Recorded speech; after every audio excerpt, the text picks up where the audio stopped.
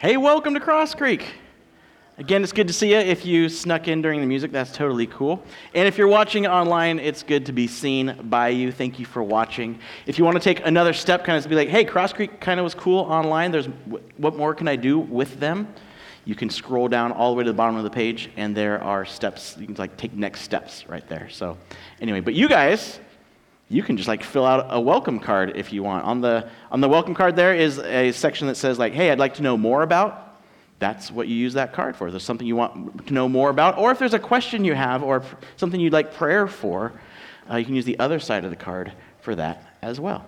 So we are finishing up our series called The Real Jesus today. So you're kind of coming in at the end of the movie. And I try to make fun of my father-in-law as much as possible up here. And that's how he watches movies. So I go to my father-in-law's house, and we're like, hey, you want to watch a movie? Yeah. Click. He watches it in real time on cable, right? He doesn't do on demand like a normal person. And he watches the end of the movie. It's really weird. Anyway, so we're at the end of the movie here. If you're watching online or you're here and you're like, hey, I kind of like what he's talking about, I want to know more, you can go on yourcrosscreek.com and watch past messages. But the reason we're doing this series on the real Jesus, around this time, this Easter time, remember Easter next week, there's a lot of information coming about Jesus. People are interested in Jesus. And as you watch these things, there's a lot of opinions about Jesus, which is actually nothing new. In fact, when Jesus was on earth, there were a lot of opinions about Jesus. His family actually thought he was crazy. At one point, we have in the eyewitness account, his family comes and is like, hey, Jesus, you need to come home because you're not well. He's like, who are my mother and father and brothers and sisters, but those who do the will of God? And they're like, yeah, see, you're crazy. The religious leaders actually said he was possessed by Satan. They tried to put that one on him. People thought he was a great teacher or even a prophet.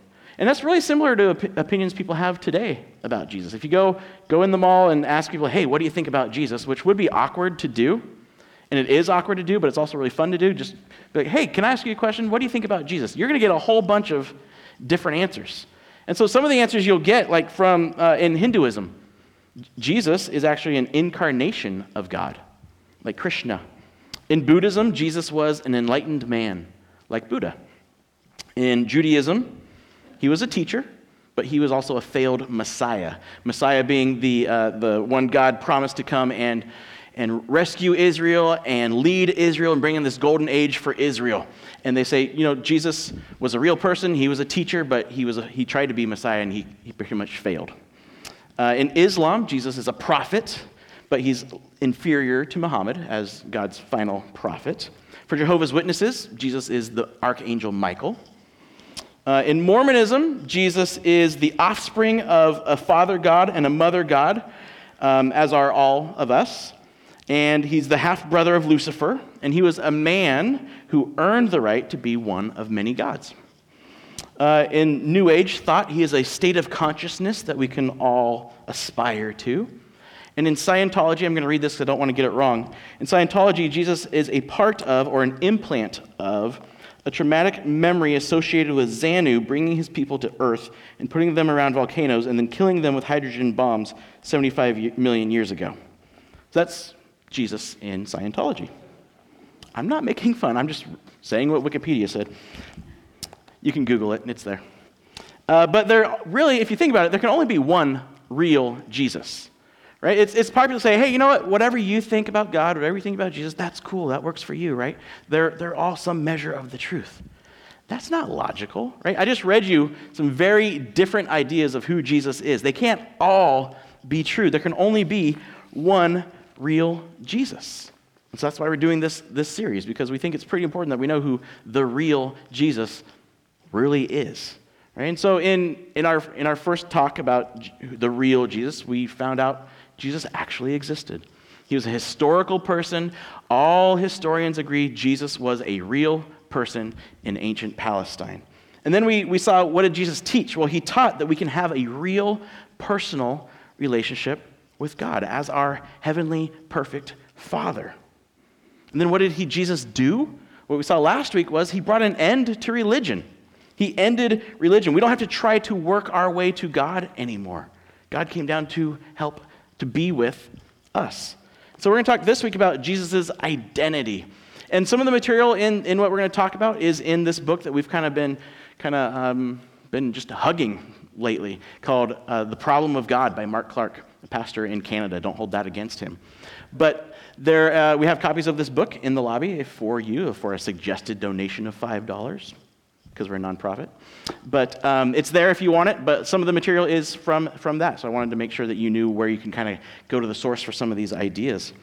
So we're doing this series, we're talking about Jesus' identity last, because I think it's the most important aspect of Jesus. Because it's not the fact that he existed, it's not his teachings or even that he died that make Jesus such a divisive figure and has been for 2,000 years. It's actually his identity.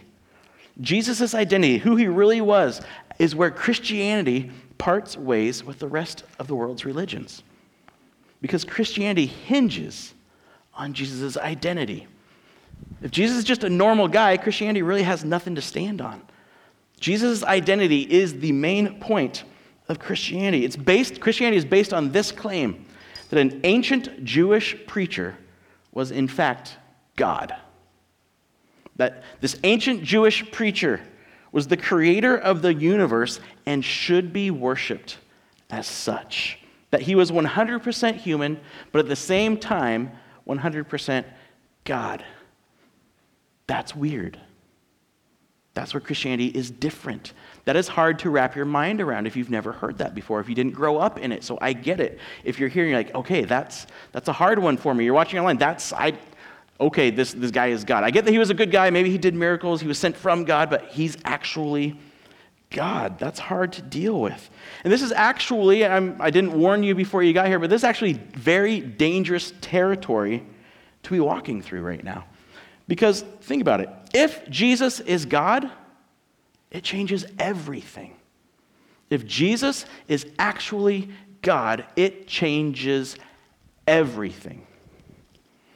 If Jesus is God, then I need to restructure my entire life around him. If Jesus is God, it changes how I think. It changes how I interact with my kids. It changes how I interact with my spouse. It changes maybe who I marry. It changes how I talk to my neighbors, or if I talk to my neighbors, and how I talk to my coworkers, and how I treat my boss, and how I talk to strangers. It changes how I use my time, and it even changes what I do with my money. Because if Jesus is God, then everything changes. And that's extreme, right? That's kind of extreme for me to say that it changes your entire life, but it's logical, isn't it? Isn't that a logical conclusion? If Jesus actually is God, then we should follow him and give our entire lives to him. I mean, that's a logical statement. I think we can all agree with that. If he really is God, then that's the most important fact in the world. And if he's not, well, then no big deal, right? Maybe the church thing makes you feel good. That's cool. Maybe he had some good teaching. But really, what's the point, right? There's other ways to do this. There are other places you can spend an hour on a rainy, not rainy Sunday, right? So everything hinges on Jesus' identity. Now, the argument, and maybe you've heard it, maybe you've said it, maybe you found this message because you Googled it, is this. That's cool, John. I get that. Yeah, if he is God, that's a huge deal. But here's the thing. Jesus never actually said, I am God. He never said it. And you know what? That's true. Jesus never took those three words, those specific three words, and in that specific order, stood on a rock somewhere and said, I am God. Because he did better than that. He did better than that. And what we're going to see is that in every way that mattered for his time and his culture, his specific time, his specific culture, he made it very, very clear who he was claiming to be. I mean, think about it. Even for our culture today, if Jesus just kind of said, hey guys, I'm God.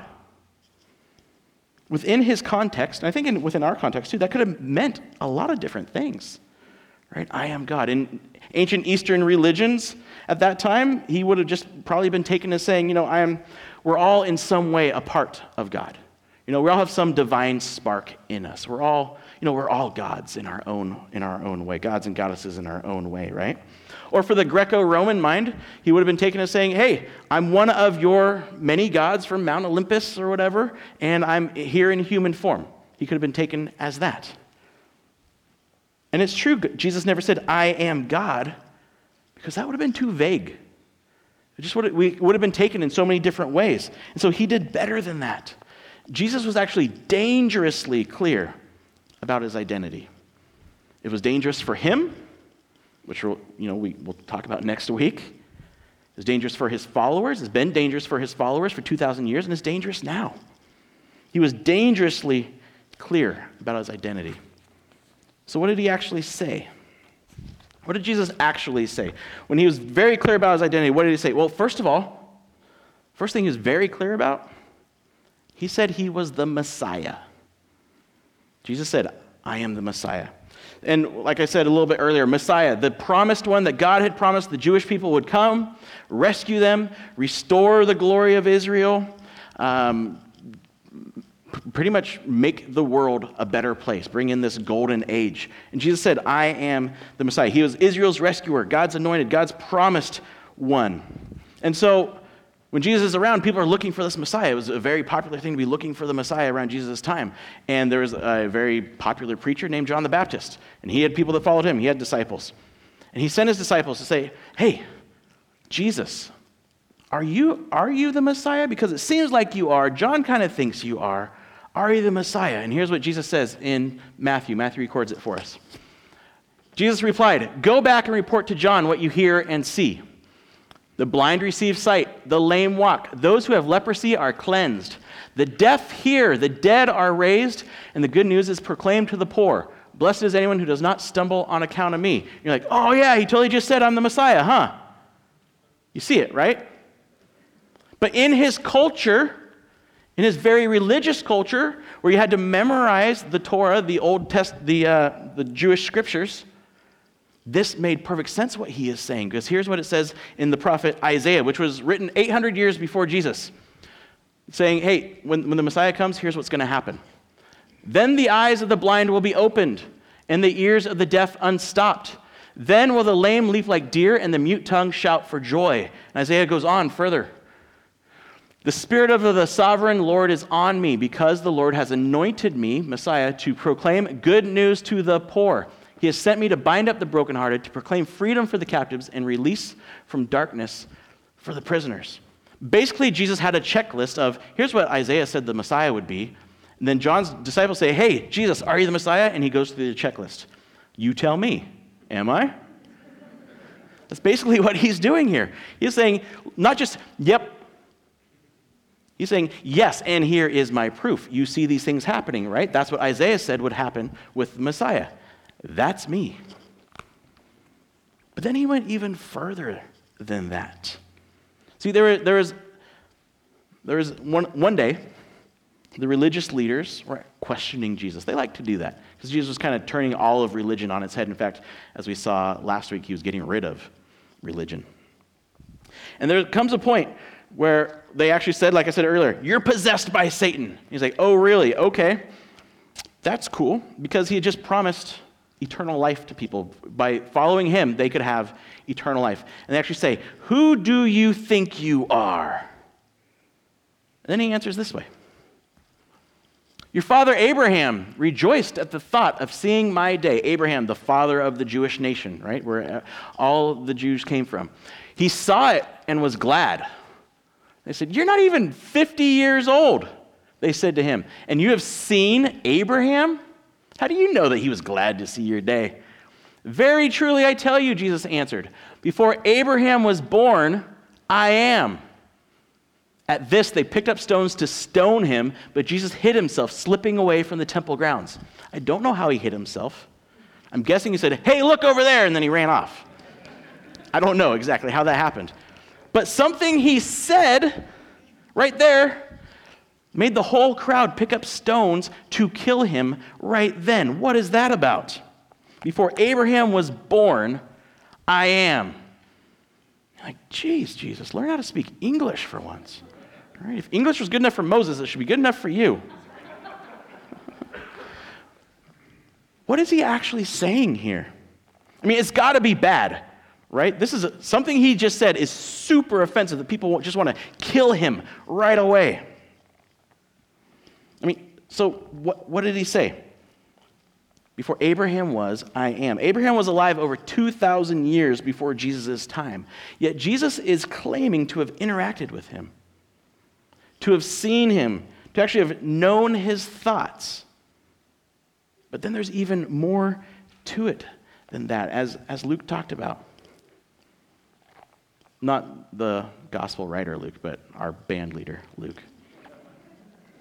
Taller and better looking. What did Jesus say?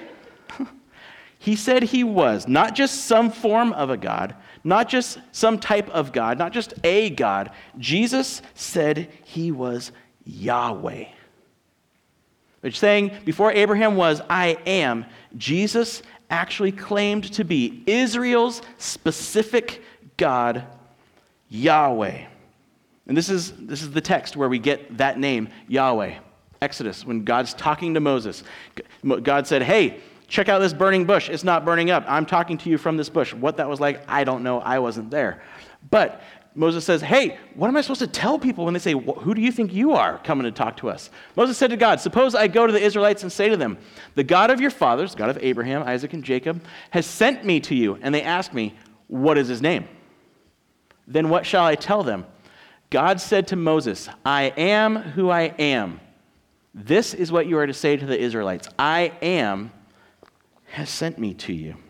I am who I am. I am the eternal. I am the uncaused first cause. I am all self-sufficient. I am the self-existing God. That is the name God chose for people to call him. That is the name he said, hey, Israelites, I am your God. Well, what's your name? I am that I am. I am eternal. I am self-existing. I rely on nothing. It is one of the most sacred names in Jewish scripture. Even today, those who follow Judaism will not write out the vowels, as Luke also said, in the name Yahweh. So we just assume that that's how you spell Yahweh because it's actually been lost. We don't know. In fact, when the Jewish people write God in English, they write G/D because the name is so sacred it should not be uttered. The root of Yahweh is what God said, I am. So when Jesus says, before Abraham was, I am, he is clearly answering the question, who do you think you are? Not by saying, I'm a God or I'm God-like. He is saying, I am the creator God. I am the God of the universe, the one and only God of the whole world, the one with all the power, all the knowledge, who alone can forgive sin and deserves to be worshiped. That's what Jesus is saying to these devout, monotheistic Jews. That's why they pick up stones to kill him. They totally, 100% knew what he was claiming. That's a big deal. That's why they tried to kill him. They knew what he was doing. Judaism has always taught that there is only one God, there is one God, and only one God, Yahweh. And to claim to be him, even to utter his name, but to take that name as your name is blasphemy. And as Moses told the Jewish people when he gave them the law, the consequence for blasphemy is death. Say to the Israelites, this is God talking to Moses, anyone who curses their God will be held responsible. Anyone who blasphemes the name of the Lord by calling yourself a God, in one way, is to be put to death. The entire assembly must stone them, whether foreigner or native born. When they blaspheme the name, Yahweh, they are to be put to death. So before you're too harsh on these Jewish people, they are doing what they think is right. They think they're keeping the law by stoning this preacher who said, hey, love one another. Because I'm God. Be kind, forgiving. Why? Well, because it's the right thing to do. No, because I love you, and I can show that because I'm God. He is claiming to be the God. You might be, if you've studied this and you've kind of looked through the claims of Jesus, you might say, that's great, John. Good teaching, that's, you almost had me. That's great, but wasn't all this divinity of Jesus stuff, Wasn't that, because the identity of Jesus evolved over time? And his followers, they were brokenhearted when he died. They hallucinated when they saw him. We'll talk about that next week. And then over time, this beloved teacher started having divine qualities. And then they added that when they wrote the scriptures, or when they translated the scriptures, right? They began seeing him divine, and so when they wrote it, they added that stuff in. Maybe you've heard that, maybe you've said that. Well, first of all, the book of John that we just read where he said, I am, before Abraham was, I am, that was written in around 86 AD. So that's 50 years or so after the events that were happened. So 50 years. Is that enough time for a myth that a beloved teacher turned into God of the universe? Well, in 1968, a great man changed the world. Martin Luther King Jr. was murdered. 1968, 51 years ago. A great man. But is he considered divine? Is he considered, we should pray to Martin Luther King Jr. because he was God? I mean, many of you still remember 1968 like it was yesterday. You remember seeing this happen on the news. Remember the aftermath of it. And if I asked you about that time, you could tell me the details. You could tell me where you were. You could tell me what happened. You could tell me all these things. But if I tried to make Martin Luther King Jr. into God in the flesh, you'd be like, no, he wasn't. He was great, but he wasn't God. I was there. So here's the thing. John is only writing this 50 years later. There's still people, there's still eyewitnesses eyewitnessing things that could have been like, no, he wasn't. Right? He was cool, but he wasn't God. It's not enough time for myth to turn a great man into a divine God. But it's even more than that. See, Jesus' followers were calling him God even before John recorded Jesus saying, I am God. In fact, Paul in Colossians wrote this: the Son, Jesus, is the image of the invisible God, the firstborn over all creation. He goes on and on to talk about how all creation was created through Jesus. This is the Apostle Paul, started out as a Pharisee, meaning like the top of the religious Jews. He was the most Jewish Jew of all the Jews, is Paul. It is impossible in his mind, in his monotheistic mind, to think that a human would actually be God in the flesh. And when he wrote this, when he wrote Colossians, it wasn't 50 years later, it wasn't 70 years later, it was in 60 AD, only 30 years after the events. 30 years. So let's put that in our thinking, right? In 1991, which was 28 years ago, Freddie Mercury, it's a hard word for me. Freddie Mercury, the singer of Queen, died. Now, he's got movies made of him, right? A lot of people love him. Maybe somebody would be like, yeah, Freddie Mercury's God. But they don't actually mean he created the universe, right? It's like, hey, he was a great musician. He was amazing. But only 30 years after Jesus' death and resurrection, his followers are fully claiming that he is God of creation. His followers believed he was God from the beginning. It's not something that evolved. It's not something where like, we want power over all these people, so let's just say this guy that we're following was God. From the very beginning, they said he was God because he proved that he was God. Because he told people to follow him. Follow me. Leave your fishing nets and follow me. Where most teachers would say, hey, follow the Torah. Obey God. He said, no, follow me. He placed his teachings. You've heard it said, an eye for an eye and a tooth for a tooth, which is in the Jewish scriptures. That's what the law Moses gave. He said, you've heard it said that, but I say, your scriptures say this, your scriptures from God on Mount Sinai say this, but I say, love your neighbor as yourself. I say, forgive. He's putting his teachings above Moses' teachings. He forgave sin. He knew as a good Jewish boy, only God can forgive sin. He constantly is telling people, Your sins are forgiven. Your sins are forgiven. Your sins are forgiven. He believed he had the power to forgive sin. He accepted worship as God. After he rises from the dead, his disciples fall at his feet and worship. Actually uses that word, worship him. He talked about a future when he would actually come in the glory of God and be the judge of the world.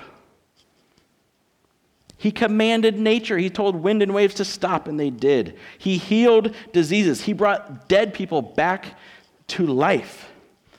But most of all, he predicted his death. He said, I'm going to die. I'm going to be killed. But 3 days later, I'm going to rise again. He predicted his death, he predicted his resurrection, and then he pulled it off, which we're going to talk about next week, it being Easter and all. So what do we do with that? That's some good information. You're like, yes, okay, I get it. Jesus said he was God. That's historically true. I get it. So what do we do with that? Because we've shown that Jesus said he was the one true God of Israel, and he said he was the Savior of the world. That's a fact. He said that. So we have three options, three famous options. Maybe you've heard this. Either Jesus was crazy, right, like his family first thought, or he was a liar, possessed by the devil, like an evil liar, like the religious leaders thought he was, or he really is God. We've proven that historically he said he was God. So those are our three options. He's crazy, he's evil, or he was telling the truth. Well, was he crazy? Read what he said. Read how he lived.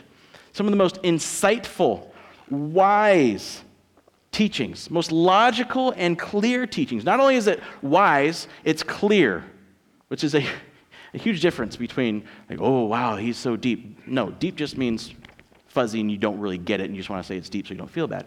Jesus was clear. He was wise. He was logical. No one has ever taught as perfectly as he taught. A crazy person cannot hold those thoughts. A crazy person cannot string along those arguments.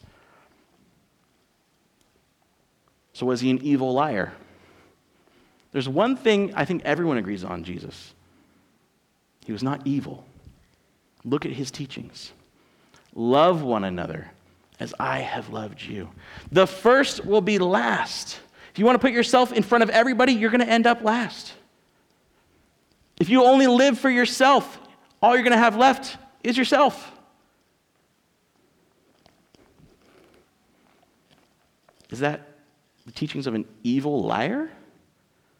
Or somebody who understood the human heart and loved and loved and loved? When sinners would come, the religious leaders would throw sinners at his feet and be like, what do you want to do about them? We just caught them totally sinning. He loves them. He accepts them. He hangs out with people that nobody else would hang out with. It's not an evil man. That is a loving God. So the logical, reasonable answer really is, even if it sounds crazy, the logical answer is this. A Jewish preacher from ancient Palestine was the God of the universe in the flesh. So again, what do you do about that fact? I mean, logically, he's God. What do we do about that? Because it means everything he taught is actually true. That God loves you personally and individually. He made you on purpose and he is for you. If Jesus is God, you can have a real relationship with God. You can have a new and eternal life and be transformed into who you were always meant to be, simply by trusting him to forgive your evil and to make you new. It means that all of this is true. It might seem too good to believe, too good to be true. It's not. It's just good and it's true. So if Jesus is God, what does that mean for you? Because the real question really isn't who did Jesus say that he was? The real question is, who do you say Jesus is? Who do you say Jesus is? That's the real question. And we can't just be like, oh, that's nice. These religious people love that idea. I love Jesus. He makes me happy. I hide my head in the sand and don't think about anything. No. Everything we've said shows that Jesus is God. We can't just say, oh, that's nice, enjoy your songs, and then move on. That option is not available. I told you this was dangerous. Who do you say Jesus is? You have to look at all of these facts square in the face, and you have to make a decision. Yes, you can take time, look at the evidence. Nothing wrong with that. But at some point, you have to decide, who do you say Jesus is? Will you believe him? Or will you not? Those are your two options. There's no middle ground. Either he's God or he's not. Either he's the Savior of the world, including you, or he's not. Either he is the way to the most fulfilling and satisfying life ever, or he's not. So if Jesus is God, then you have to make a decision. You have to. You can't just let it sit there forever. You can't just ignore it. At some point, you have to say, I might not know everything. I might not have all the details figured out, but I know he existed. I know he said I can have a personal relationship with God only through him. I know he said, no more religion. Trust me only. You can have a relationship. And I know he said he is God. I know those things. You know enough to make a decision. How did all that work together? What exactly does every teaching mean? I don't know. We're working on that. But I know he was God, and I know he died and rose again. So you have to make a decision. Now, if you're a Jesus follower, you said, yeah, I've made that decision. I know he's God. Think about this. If Jesus is God, as you say he is, then following him cannot just be part of your life. It has to be the focus of your life. If Jesus really is God, he's not just some nice thing you do on Sundays. Not just something you're like, oh yeah, I have Bible verses all over my house, so I'm a Jesus. No, it can't just be a part of your life. It can't be a part of your decoration. It doesn't need to be the focus of your decoration, but if Jesus is God, he needs to be the focus of your life. Everything must revolve around him. If who you are as a Jesus follower has to permeate everything about who you are and what you do, every decision you make is based on your identity as a Jesus follower.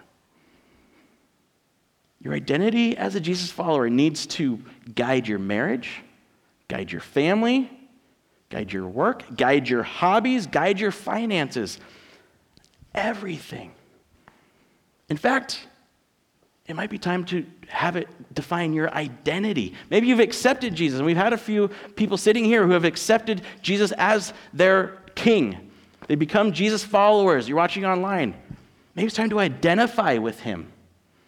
And the way you do that is through baptism. It doesn't make you a Christian, but it tells the world, I have decided to be a Jesus follower. My identity is now in Jesus. Just like I'm not just John anymore, right? I have a symbol. I have a sign. I am John and Liz. And then there's 3 more mixes of us, and they're awesome. Right? I'm no longer John. I'm the Silvas. I belong to someone. That's baptism. Maybe that's the step you need to take to identify with Jesus. So, 2 questions for you.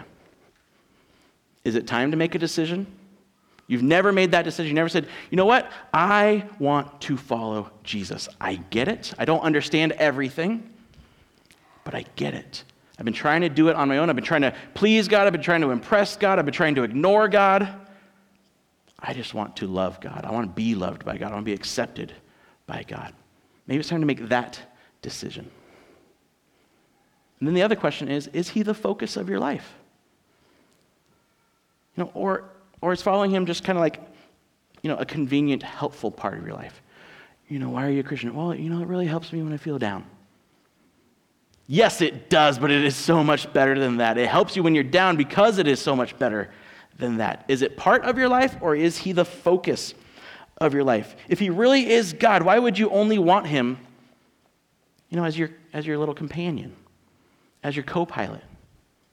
If he really is God, why wouldn't you want him to be your God and to fight for you and for you to trust him completely? Why wouldn't you want him to be your pilot? Why don't you want him to be your savior, to be your king, somebody worth following in everything you do?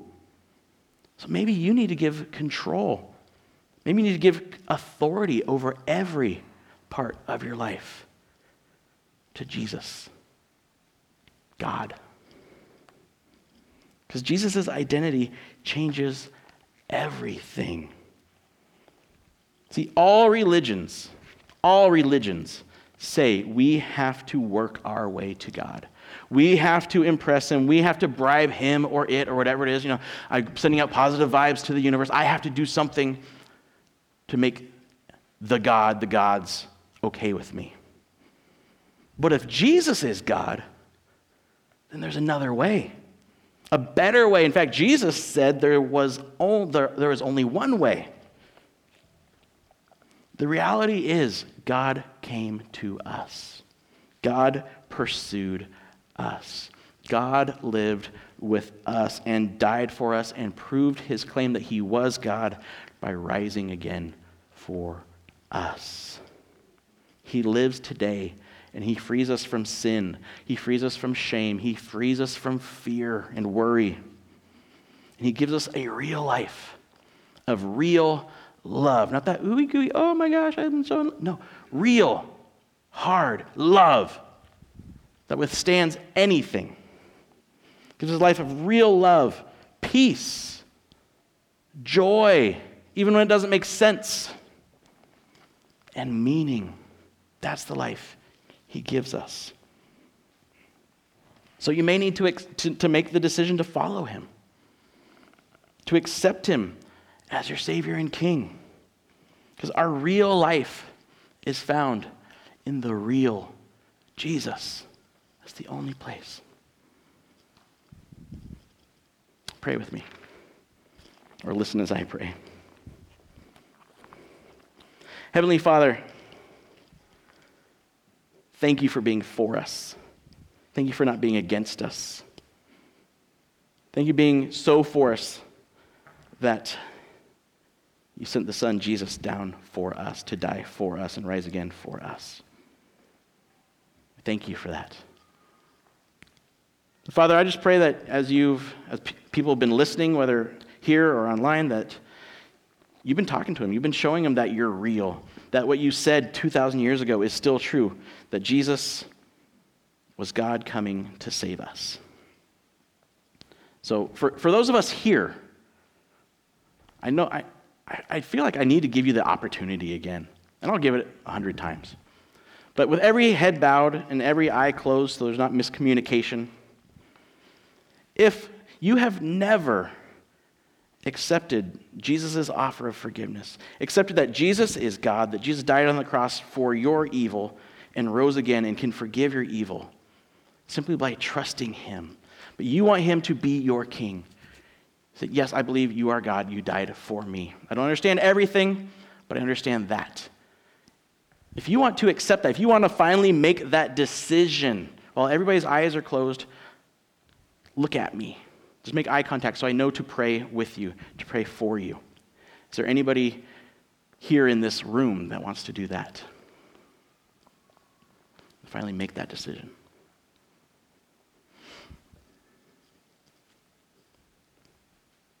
Okay. If you're watching online and that's what you want to do, you can just pray aloud or in your head and say, Jesus, thank you for dying for me. Thank you that I don't have to do anything to be with you, but you did it all to be with me. I put my trust in you. Thank you for dying for me. Please forgive me and make me yours. From now on, I am yours. Amen. Now, if keep your heads bowed and eyes closed, because I think we talked about something else that was kind of heavy, about Jesus being the focus of your life and not just, a part of your life. Maybe that rang true for you. You're like, that's something nice I do, but I get it now. It's not just this religious thing that I've been dragged to and I kind of grew up in, but it's something that can be a huge part of my life, not a part of my life, but can be my life, can be the source of my life, can be the source of my peace, my joy. And you say, I want to accept that. I don't want to just be a part of my life. I want it to be the focus of my life. I want to pray for you. And so if you could just look at me, so I know there's somebody to pray for. Awesome. Anybody else? Say, I want it to be the focus of my life.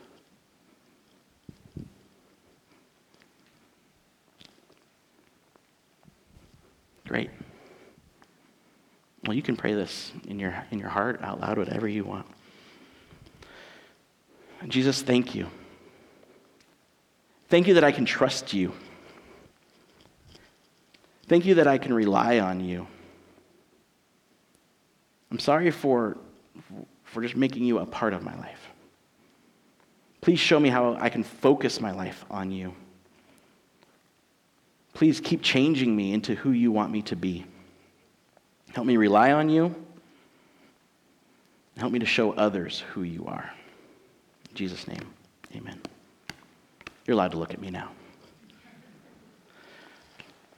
But Jesus isn't just a good idea. He isn't just a good teacher. He isn't just some wise words to live by. He is God, and he came for you. Jesus is proof that God loves you and wants you to be happy. So trust him. Focus your life on him, because there's no better life than a Jesus-filled life. So I hope you have a great week. I hope you have in mind who you're inviting to Easter, Saturday at 4:30. By the way, if you made any kind of decision today, we want to know about it. So that's why we have those cards in the seat there. Say, hey, you know what? I decided that I want Jesus to be the focus of my life. I want to kind of guide you in that. I want to give you some resources that might help. If you say, you know what? I didn't look at you, but I definitely want to become a Jesus follower. I just, there's something in my eye. Use the card. Tell us what's going on. If you're online, email us. It's not just so we can rack up a tally. We want to give you stuff that will help you grow and kind of say, hey, here's your next step. We want to help you with the next step. Okay? So hope you have a great week, and we will see you on Saturday for our Easter Eve celebration. See you later.